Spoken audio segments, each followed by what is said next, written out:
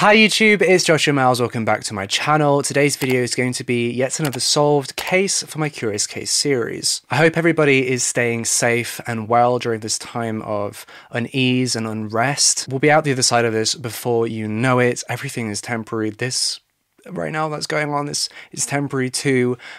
So long as everyone follows the advice given by medical professionals, we will be able to get through this together. A few of you guys helped me tremendously with this video with translations, so I just want to be sure to give a massive thank you and shout out to those people. Be sure to leave them some love down in the comment section because they really helped me figure out this case. I'm also going to just put them on screen now and in the comment section. I honestly wouldn't have been able to film this video without them. Before we delve into this video, I'd just like to give a massive thank you to Houseparty for sponsoring today's video. As I'm sure you're all aware, the current isolation situation has meant that socializing with our loved ones has become increasingly difficult, with many of us resorting to video calling as a means of contact. Before the people at Houseparty reached out to me to work with me on today's video, I was already using their service to keep in contact with my friends and family. The app is available for free on both Android and iOS, and it's even available on your computer with the Google Chrome extension, and it allows you to call a lot of people at once, so you can call your entire family, your entire friend group, so you can catch up and check in on them. The app also allows you to play games with your friends. The game my friends and I usually play is the Guess What I'm Drawing game, and honestly my artistic skills are lacking, but it's still a lot of fun, and it's a really good way to hang out with your friends. You can find a link to download Houseparty at the top of the description and in the pinned comments. And with all that being said, let's delve right into this case.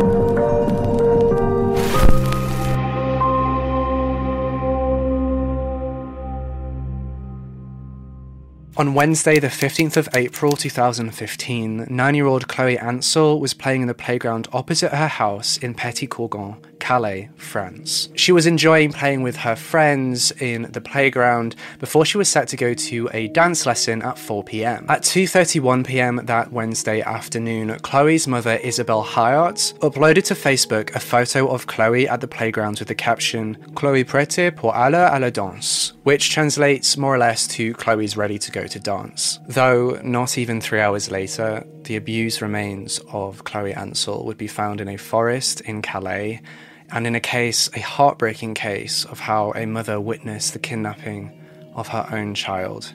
Let's discuss the case of Chloe Ansel. Chloe Martine Isabelle Lietta Ansel was born on the 4th of April 2006 in Calais, France, to parents Isabelle and David Ansel. She was absolutely adored by her parents and had the uncanny talent of getting what she wanted, which earned her the nickname of Little Dragon from her dad. Though she didn't let the stereotypical behaviors of a spoilt child rule her identity. She never lived up to that stereotype of being spoiled at all. In fact, she was quite the opposite from what I can tell. Chloe was very loving and very thoughtful of her family members and always helped out when she needed to. From what I can tell, she enjoyed the usual things that most 9-year-old girls enjoy. During March, Isabelle began to let her daughter Chloe cross the road to go buy some ice cream from the ice cream truck, though Isabelle was always careful to watch Chloe from their kitchen window so she could keep an eye on her. The neighborhood that they lived in was deemed very, very safe and had an extremely low crime rate.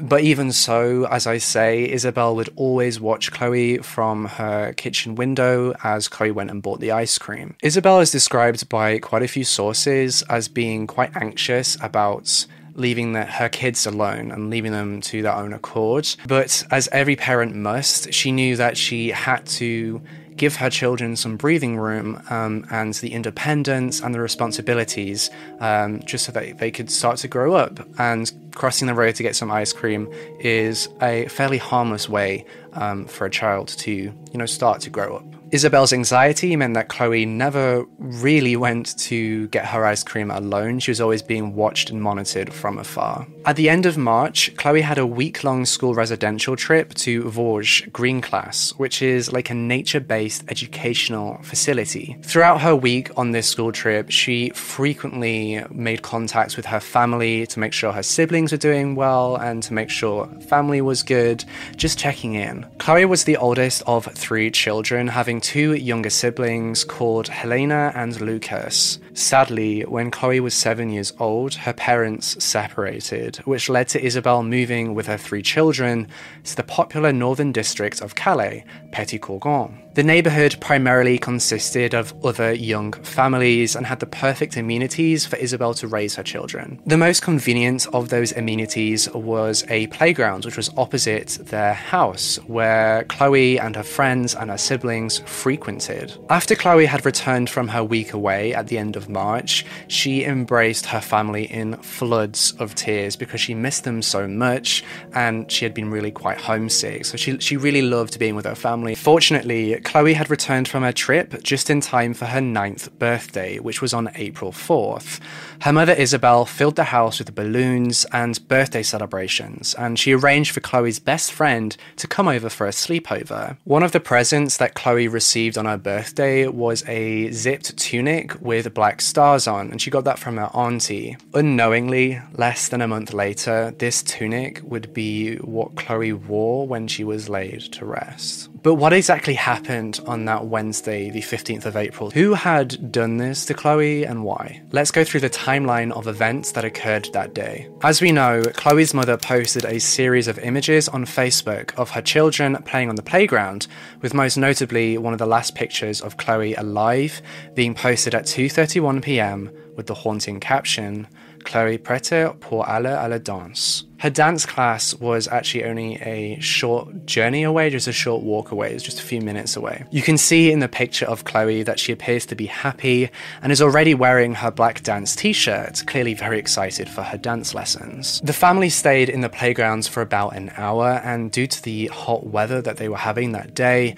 Chloe and a few of her friends decided that they would go grab some water guns to have a water fight. So they were just running around the playground, squirting one another with water and having a good time. By the time 3:30 p.m. came around, half an hour before Chloe's dance lesson was due to start, Isabelle realized that she should probably go up to her flat and grab some dry clothes and Chloe's dancing gear, and also take up her other 2 children so that they could get changed ready for the dance lessons too. There was another adult present at the playground that day, a neighbor, someone who Isabelle knew pretty well, and I believe it was actually this neighbor's kid that Chloe was having a water gun fight with, but I couldn't confirm that. Leaving Chloe under the watchful eye of their neighbor, Isabelle got Helena off of her pink scooter and Lucas from his bike and took them back to their home, which was just across the street. One particular source mentions that Isabelle asked a second neighbor who was sitting in his garden to also keep an eye on Chloe and watch them in the playground, though I'm inclined to believe that this is just a miscommunication and an error on the part of the articles, or perhaps a translation error.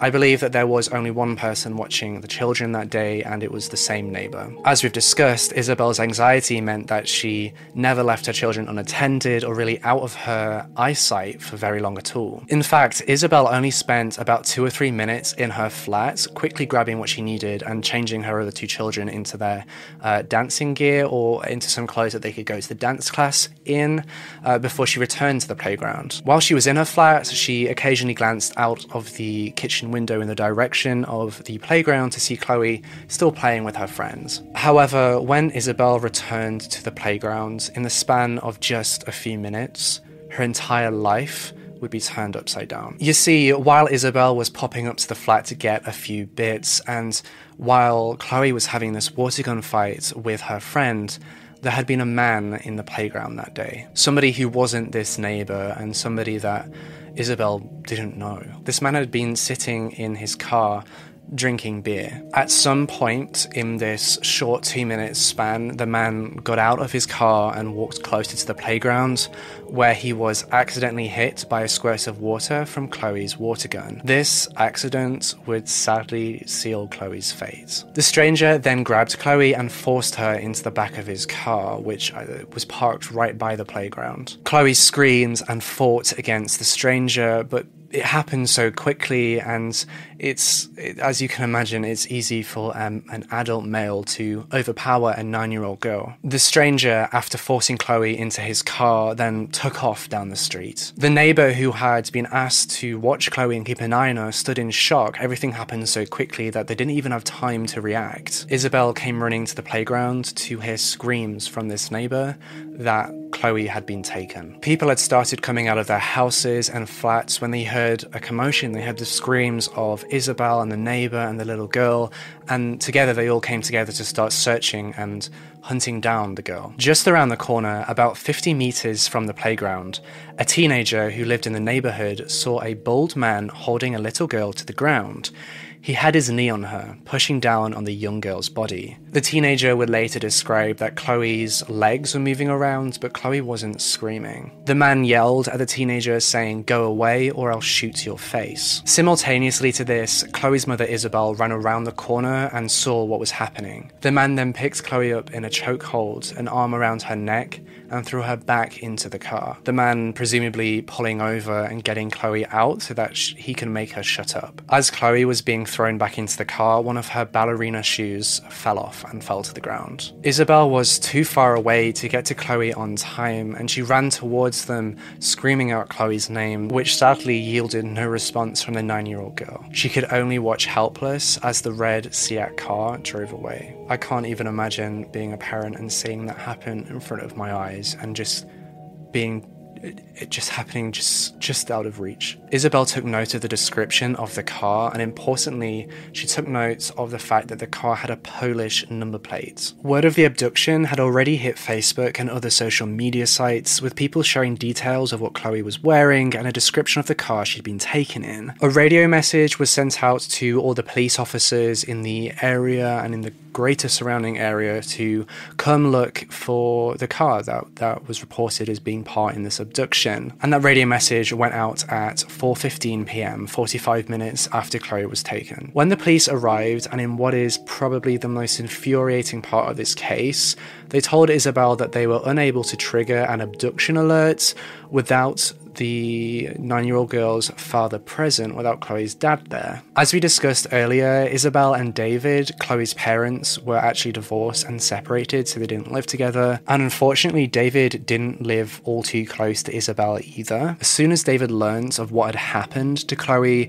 he immediately jumped on his motorbike and drove as quickly as possible to the police station, running red lights and breaking the speed limit as any dad would, though despite his best efforts, it still took him 25 minutes to get there. David arrived at the police station at 4:09 p.m, which is just over 35 minutes from when Chloe had been kidnapped. The police asked David for some official ID, something to prove he was who he said he was, but unfortunately David didn't have his passport, any actual solid ID on him, besides his vehicle registration, which was an issue for the police because it was against policy to accept that kind of registration before issuing the abduction alert. The officers hesitated, and probably with both of the parents shouting fairly loudly at them, they finally accepted the identification and began to process the request for the abduction alert. The child abduction alert system in France is very similar to the one in the United States, the US's Amber Alert system. When the abduction alert system in France is activated, a warning is distributed for 3 hours across TV channels, radio stations,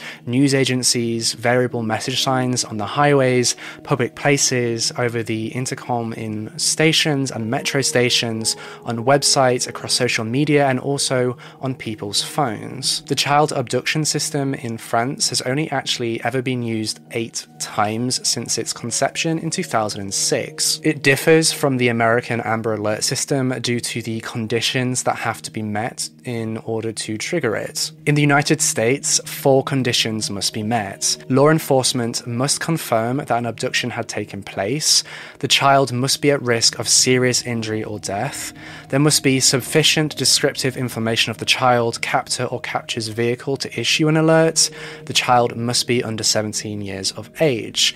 But in France, there are 5 conditions that must be met. The removal, aka kidnapping, has to be proven, and it must be proven that it isn't just simply a runaway. The victim's life must be in danger. There must be pieces of information that could be used to locate the child or suspect. The victim must be a minor, and most controversially in this case, the parents of the victim, both parents, have to have agreed to trigger the alert. Due to the fact that the child abduction system in France had barely been used, just those 8 times, it was quite a lengthy process for the documents to be signed and then approval to be given by higher-ups in order to trigger the alert. About an hour and 15 minutes after that radio call was put out that I discussed earlier, at about 5 p.m, a breakthrough was made in this case. While driving around, a police officer found an empty red car with a Polish number plate on the back, and it was found at the back of a forest in Dubreuil, which is in the north of Calais. The forest itself is fairly small, only being about 500 square meters big, and was actually surrounded by a group of peaceful and quiet houses. The police officer, upon discovering the car, decided to survey the scene and began to walk down a long, large path that led into the forest. And when that police officer did so, they were confronted with a scene of horror. Not even an hour and a half after Chloe had been taken, her remains were found in that forest. The abduction alert for Chloe's disappearance hadn't even been triggered by the police yet. Chloe had been discovered naked, with scratch marks all over her body and strangulation marks around her neck. Law enforcement scrambled to get to the scene so that they could find any clues that could lead to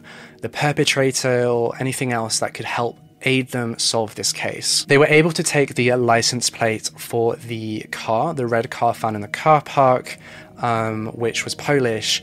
They were able to take that and send that off to be compared against the Polish registration system so that they could try and figure out who owned the car. Though, as you can imagine, this process of international cooperation would take some time. Before the car registration could even be sent off, a Polish 38-year-old man was found drunk, wandering around near the forest, and he was found at 6 p.m. He was immediately arrested on the suspicion of murder. The man was also made to take a blood alcohol test, which determined that he had 0.57 milligrams of ethanol per litre in his system. Just to put that into context, the drunk driving limit in France is 0.5 milligrams, which meant that he was above the legal limit and also showed that he was obviously drunk. Due to his intoxicated state, the police were unable to immediately question him when they brought him back to the police station, so they put him into a holding cell so that he could sober up before they could interrogate him. Meanwhile, a forensics team arrived at the scene of the crime so they could take any DNA evidence, which could then be used later on in the trial for this case. Unfortunately, it was also determined in a preliminary test that Chloe had been sexually assaulted. At 9 p.m. that same evening, Chloe's mother Isabel bravely went on national TV and addressed the nation. I can't imagine the strength and courage and bravery that it must take for Isabel to have gone on national TV to discuss what had happened, especially considering her child had been found deceased not 4 hours prior. The Polish man that had been arrested eventually sobered up, and late into the night, that same night, the police began their interviews with him and they began to interrogate him. And during those interrogations, the Polish man confessed to everything. But who exactly was this man, and did he actually just kill this child because she had accidentally sprayed water on him. The man was identified to be 38-year-old Zbigniew Huminski. Huminski had the exact life that you would expect from a child murderer. He was born in 1977 in the Polish city of Warsaw and was the second-born child of a couple who had a very volatile relationship. His parents ultimately divorced when he was young. When he was a teenager, he would often skip school, and there were several incidents of him acting violently in school, which led to him being suspended a few times. Unable to finish his education, he jumped from part-time job to part-time job, working at one point on a construction site, so oftentimes committing petty theft and violent crimes. He quickly became known to the Polish justice system due to these violent crimes and thefts. For every theft he committed, including his last known theft in Warsaw in the year 2000, he blamed his tough financial situation for being the reason he was forced to steal as a means to survive. According to an article in Le Parisien, in the year 2000, Huminski went back and forth between Poland and France, and he ultimately settled in France. Following that, in 2003, he committed robbery with arms and a home invasion. He was convicted on both those crimes the following year in 2004. He was subsequently sent back to Poland and was imprisoned when he got back to his home country. I couldn't quite distinguish just how long he served in prison for these crimes, though what we do know is that he was released from prison in early 2009, and as soon as he was released, he went straight back to France. We would later find out that the reason that Huminski went back to France was that he had intended to cross the Channel into London to go live with a family member. Though when he got to France, he didn't have enough money to make the journey across the English Channel, so he ended up just staying in France. Subsequently, Huminski remained in the Calais area, and due to his economical situation, he continued to carry out theft and crime. Huminski actually intended at one point to join the French Foreign Legion, though he was unable to due to his criminal record. If you're unaware of what the French Foreign Legion is, according to their Wikipedia page, the French Foreign Legion is a military service branch of the French army that was established in 1831. Legionnaires are highly trained infantry soldiers, and the Legion is unique in the fact that it is open to foreign recruits willing to serve in the French armed forces. This would mean that Huminski, if he hadn't got a criminal record, would have been eligible to serve in this Foreign Legion. Why exactly he wanted to join the French Foreign Legion, I can't say for sure. Maybe he just wanted to be part of the military, though again, I just don't know. Huminski was then seen in a French criminal court in 2010 for a series of assaults. In one of his attacks, he had assaulted an elderly woman with a butcher's knife, just so that he could steal 60 euros. In another, he broke into the bedroom of a 9-year-old girl through the skylight, and upon the mother of the girl hearing him come through into the house, he ran away. He claims in court to have been intoxicated on both occasions. He was actually evaluated by a psychiatric expert who told the court that he was an individual intolerant of frustration, immature, and a lack of self-esteem. He was also found to be very likely to commit another violent crime if he wasn't imprisoned. Some sources also claim that he was diagnosed as a psychopath. As a result of his assault crimes, on the 30th of March 2010, he was sentenced to 6 years in prison and banned from ever returning to France. Huminski only served 4 years of that sentence in French prison before being sent back to Poland, and he was sent back in spring of 2014. The Polish authorities wanted to sentence him for some burglaries that he committed in the year 2000, and so he served in Polish prison a further year for those crimes, and he was released in spring of 2015. The reason that the French were able to send Huminski back to Poland was because that Poland had issued a EAW, or a European arrest warrant. If you're unaware of what a European arrest warrant is, I have discussed it before on this channel, but according to the Wikipedia page on it, the European arrest warrant, or EAW, is an arrest warrant valid throughout all member states of the European Union.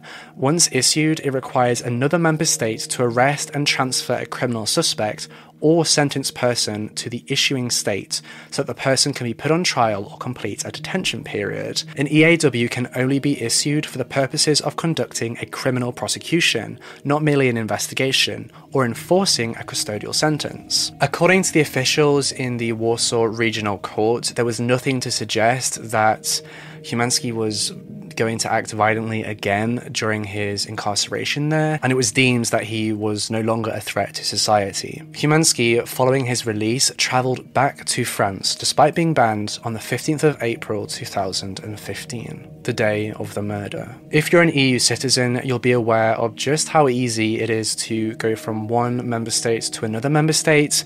I know from personal experience it can be as easy as just flashing your passport at border control whilst just walking through. So I'm not entirely surprised that Chymański was able to go across the border into France.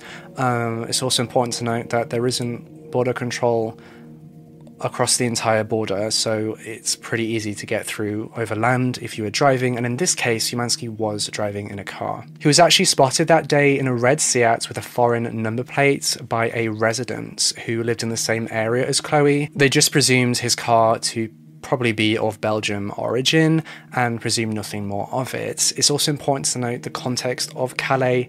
It is where you get the Eurotunnel to get to England, to go underneath the English Channel. I've been there many times to pass through France. It is a major hub to connect mainland Europe to the UK, so it really, really wouldn't have been uncommon for a foreign car to have been there or anything out of the ordinary. Apparently, Chymański had come to Calais, and just like before, with the intention of travelling to London to go live with a family member, though this time he had only stopped in Calais to fill up his car with petrol before continuing on his journey. I'm not sure whether he had voyage tickets to go on the ferries or to go on the Eurotunnel to get to London. I'm not sure whether he did have that or not, or whether he was intending to buy a ticket when he got there, which is oftentimes the case, or anything like that. I'm not sure how he was planning to get across, but this is what he told the investigators in his confession. Chymański was seen that fateful day just 500 meters away from the playground, filling up a car at the gas station. He was then also seen drinking beer while sat behind the wheel of his car, just moments before Chloe was abducted. At some point, he had decided to get out the car and go closer to the playground, where he accidentally got hit by a spray of water from Chloe's water gun, and then violently abducted her and murdered her. The day after Chymański was arrested, he was indicted for abduction, kidnap, rape, and murder. It took almost 2 years for the trial in this case to take place, with the first trial date set to take place on the 11th of September 2017. Chymański had been kept in solitary confinement since his arrest. However, unfortunately for Chloe's family, true justice wouldn't be found in this case. On the 15th of May 2017 at 7:30 p.m, Chymański was found hanged in his cell. This would mean that Chymański would never look Chloe's family in the eye. He would never provide answers to Chloe's family's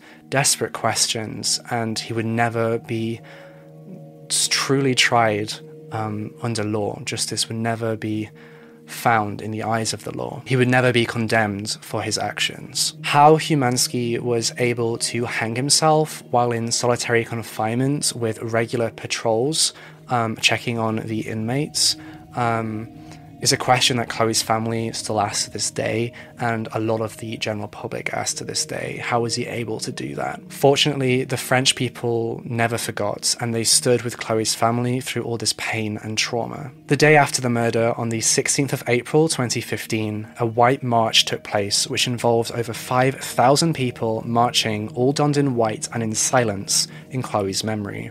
An act of public support and an act of public mourning. 2 days later, on the 18th of April, a second white march took place to show even more support for Chloe's family. According to Wikipedia, Miss France 2015 took part in this second white march. The playground where Chloe was abducted was lined with white roses. children's drawings and poetry. On the 25th of April, people came together to hold a white balloon release in memory of Chloe. On the day of Chloe's funeral, the mayor of Calais declares that the playground should be turned into a place of rest and into a memorial for Chloe. It seems clear to me, and it must seem clear to you too, watching this video and learning about this case, that Humansky was pure evil. It breaks my heart that Chloe's family can never find justice under law in this case, but I hope that Humansky's death gives them some kind of justice in some way. Let me know what you think about this case in the comment section down below. And that's everything that I have for you in today's video. Again, thank you to those lovely people who helped me with translations and pronunciations in this video. I appreciate you and I love you very, very much. Be sure to give them support in the comments down below too. I'm trying to get more videos out as frequently as possible, though right now my entire family, as with many people in the world right now, my entire family's come home. So there's 6 people in this house right now, which, as you can imagine, is very noisy and loud, which makes it very difficult to film, but I am trying to get more and more content out for you. I hope everybody is staying safe and well, and that everybody is nice down in the comment section down below, because positivity is what we all really need right now. Again, a massive thank you to House Party for working with me on today's video. Be sure to download the app by clicking the link at the top of the description or in the pinned comment so that you can easily keep in touch with your friends and family. Don't forget to jump over to Instagram and Twitter to follow me over there. I post updates on when I'm posting videos and ask for help with translations, and also just tweet about my day-to-day life. So if you want to go see me unfiltered, then be sure to jump over to those 2 platforms. Don't forget to subscribe to this channel and hit that bell icon so you can be notified every single time that I post a brand new true crime video. Also, be sure to check out my true crime podcast, Crime Time. There's a link in the description. If you didn't see my last video discussing the hidden cult within a Kanye West video game, then be sure to click the link in the iCards and go check that one out, because that case is really interesting. Me and my friend did a massive deep dive into that case. I even decompiled the source code of the game to take a look at what was going on behind the scenes. So be sure to go check that video out. And with all that being said, I will see you in the next case.